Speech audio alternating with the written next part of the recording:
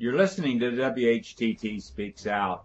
Each week, Chuck Carlson and members of We Hold These Truths look into events that are, for the most part, ignored or overlooked by the mainstream media. And we analyze these events. To get free and periodic updates to this program and our other interesting programs, be sure to enter your email address in the Subscribe to WHTT box on the right side of our website, WHTT.org.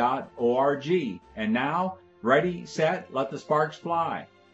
In today's WHTT Speaks Out, we're going to entitle this Creating and Demonizing America's Enemies. And what gave me an idea to do this program was an event last week with my Muslim friends observing the Day of Al-Quds. Al-Quds means a day of Jerusalem, and Jerusalem is one of the three holy cities in Islam. And they were standing in Tempe, Arizona, and we hold these truths, and our signs were there with them, and many of the participants were holding our signs, the typical signs that we have: Choose Life, Not War, Blessed are the Peacemakers, Who is Jesus, Mom, Innocent Blood on Our Hands, Gaza, and No More Wars for Israel.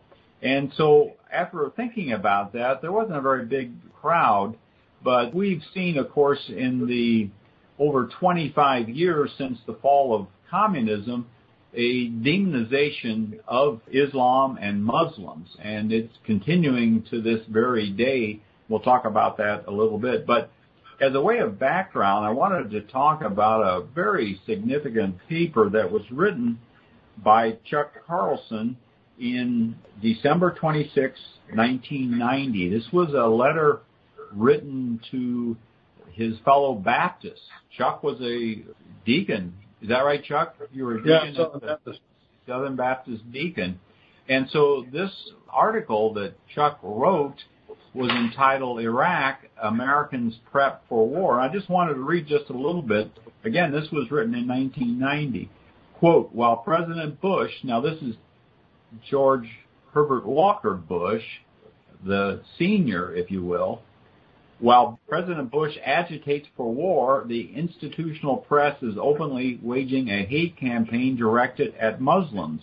Another example of brainwashing Americans with the idea that life is cheap and the government should not be questioned when it uses human lives as chess pawns, ignored by the press and the lives of those on the other side.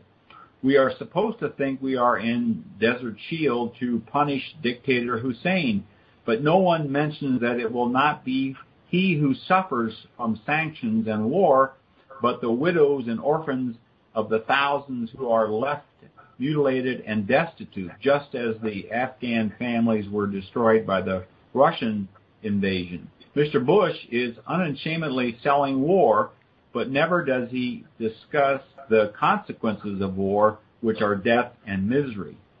Christians are also being taken in by the war scheme based on the erroneous idea that believers are yoked to the modern Zionist nation of Israel, and that, since all Muslims are considered enemies of Israel, anything we do, or the Israelis do, to the Muslims, no matter how cruel or inhumane, is not only okay, but in some inexplicable way, the will of God.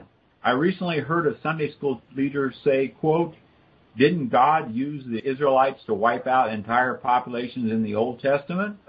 Maybe he is using us to rid the world of Arabs, unquote.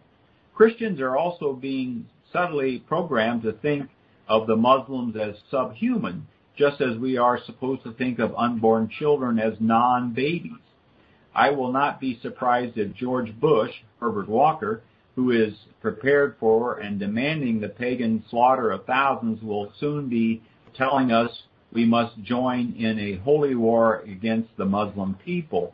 And then he concludes, may God forgive us if by our inaction we allow genocide against Muslim women and children and the sacrifice of even one of our own children. The average Christian could not even tell you the name of the deposed king of Kuwait, Emir Sheikh Isa Alham El-Jabbar El-Sabah. or provide a single reason why we should sacrifice the life of one American boy to put him back into power. If you agree with even a small part of what I have presented, please write to your congressman, unquote. And that was written December 26, 1990.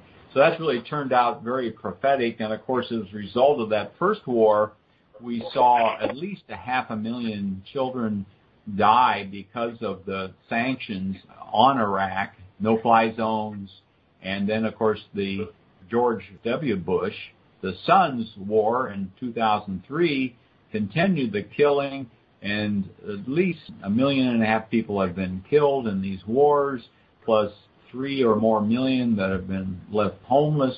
So it has been a continuous example of our war-based economy on the Muslims.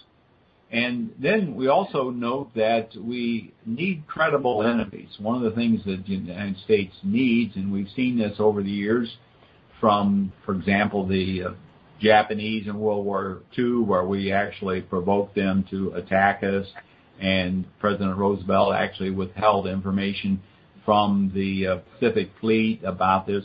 Plenty of evidence that this had been exposed, the plot by the Japanese to attack us. So that we needed a credible enemy. And, of course, the only way we would have gotten into war back then was if we were attacked. And, of course, that worked beautifully.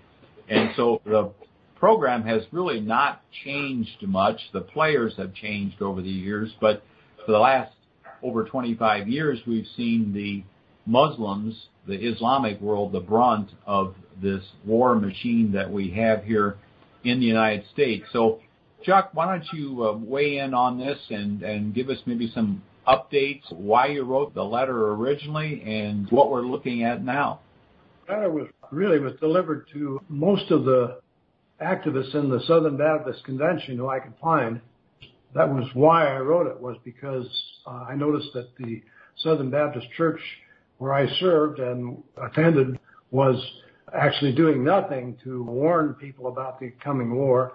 And though we discussed it in men's meetings and things like that, nobody thought that we had any business interfering with it.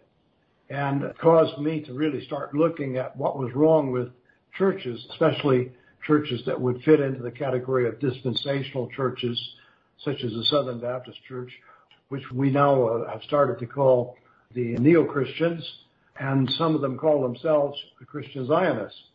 So that was the reason for the letter, and it was the start of a lot of things that have gone on today, and nothing has changed too much, unfortunately. But we've seen this conditioning for war. In the case of the Bush days with Senior Bush, it was basically focused on Saddam Hussein. He was the most criminal animal in the world. And we basically were going after the Muslim people in Iraq, primarily because Saddam Hussein was so bad. That was kind of how it was sold.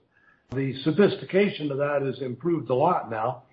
And we now have focusing on Muslims in all kinds of ways and vilifying them everywhere. And I just ate in an Arab restaurant in downtown Denver. They had a little sign on the door of this Arab restaurant, "Stop profiling Muslims." And it, of course, is run by, there were 3 Muslim ladies in the restaurant when we walked in. So today, Muslims are very conscious of being profiled, and of course they are. And that, Tom, I think is why you're so much appreciated when you go and check into the Sunni mosque and talk to those people and help them out with their projects and encourage them. And I think it's just great what you did last week, going to these events that you went to, several of them, that you've gone to recently, and you should tell us about those events. Well, actually, it was a Shia mosque that I went to, but I tried to ask one of the Muslims what the difference between the Shias and Sunnis, and I can't really tell you exactly. But anyway, in the U.S., there's not a problem between the Sunnis and Shias. It's probably more of a cultural thing in these other countries. We see this in the manifestation of ISIS. And, of course, we know that ISIS's reaction to our war on terror. And, of course, this war on terror was designed to never end. So there's always going to be more people that are fighting us, and we're seeing this even now. But one of the things in talking with these people that I find interesting. It's much easier for me to talk to a Muslim about a lot of these issues. They know I'm a follower of Christ. They want to know why Christians believe what they believe and why there's so many different beliefs and why some believe that the modern state of Israel is a fulfillment of biblical prophecy where they almost literally worship them. And, of course, you mentioned the Southern Baptists. Well, the Southern Baptists, they have like 15 million members, is probably the number one Christian Zionist neo-Christian sect in the U.S.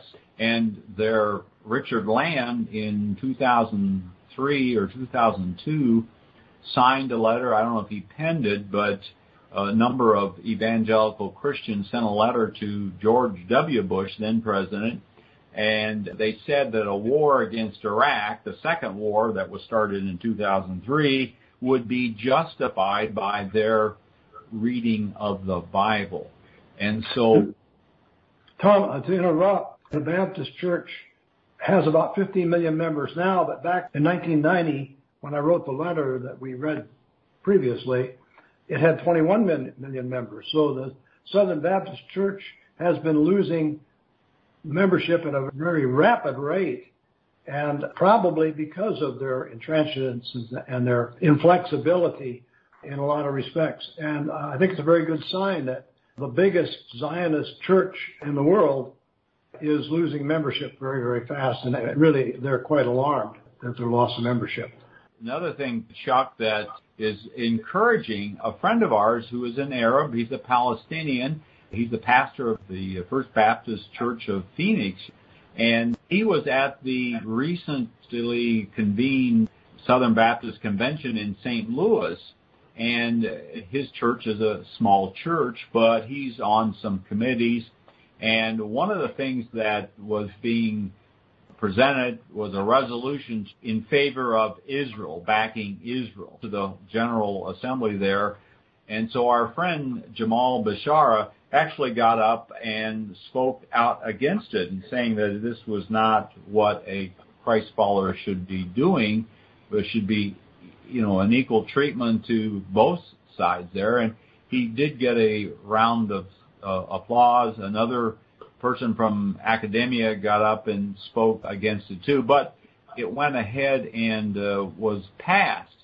However, he also sent me some information. One of the state delegations in Illinois, at their convention, it actually passed a resolution supporting the Palestinians. So there is a movement inside the Southern Baptist Convention, which is very encouraging to us.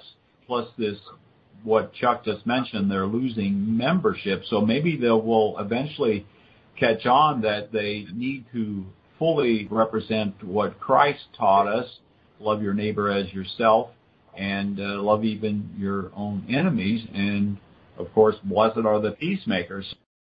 If you listeners are wondering how you get to know a Muslim, a good way is to go by any mosque on Friday afternoon about the time people get off work and knock on the door or walk in and take your shoes off, please, and ask them if you'd be welcome to stay. And they'll always invite you to stay, usually for dinner. So Friday night is a big worship night with them, and it's easy to get acquainted. They're delighted to have anyone come by.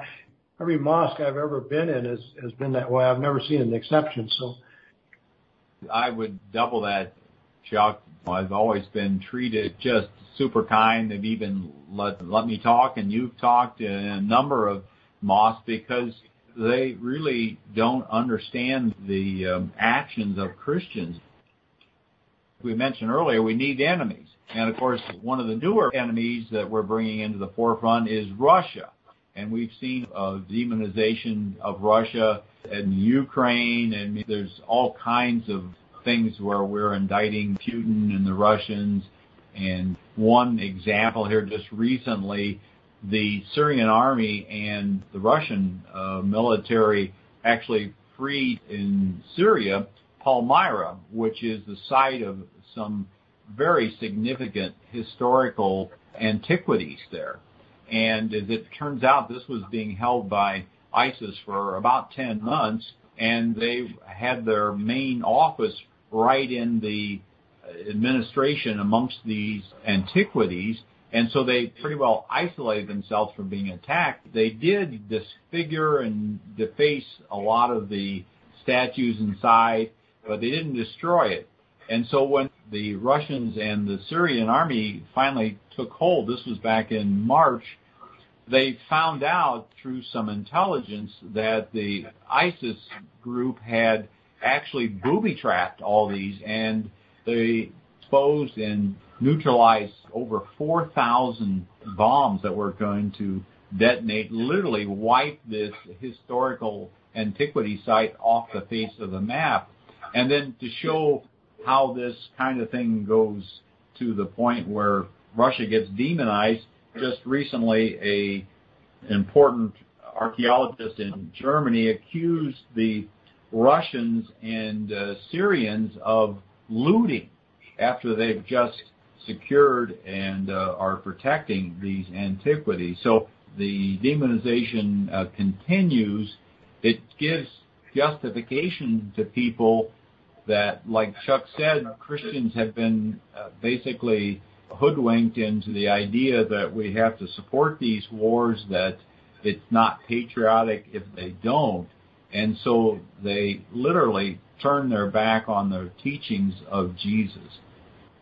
I was just looking into previous history. There's a lot of documentation about wars are planned. There's a video called All Wars Are Bankers' Wars, and that's a real good one that kind of shows that money is a big driver, and wars are very profitable, going all the way back to the Rothschilds in one of the French and English wars. The Battle of Waterloo is where it goes back to that war became very profitable for the bankers, and so they started fomenting, and from that war, the Rothschilds learned to fund both sides of a war. They learned that getting governments in debt in war is very profitable. Well, that's sure what's happened. We're in debt because of the wars. Mm-hmm.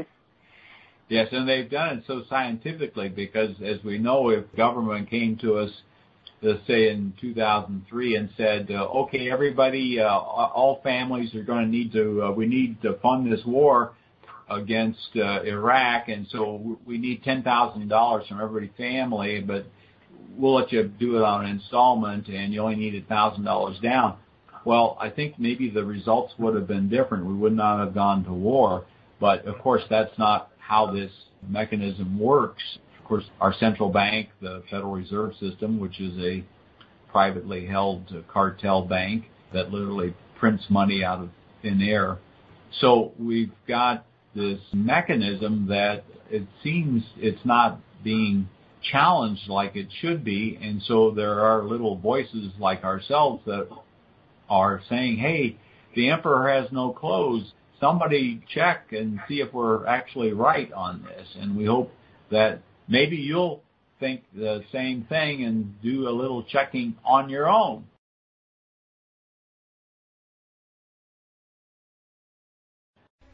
Thanks for listening. If you like this program, please let your friends know about it and our other thought-provoking podcast. And be sure to visit our website, whtt.org, for a wealth of information on Christian Zionism and other critical issues that we face. Also, at whtt.org, you can watch for free our award-winning documentary film, Christian Zionism, The Tragedy and the Turning, Part 1. Join us in our efforts to wake the town and tell the people. Start small, think big, and press on towards the straight gate.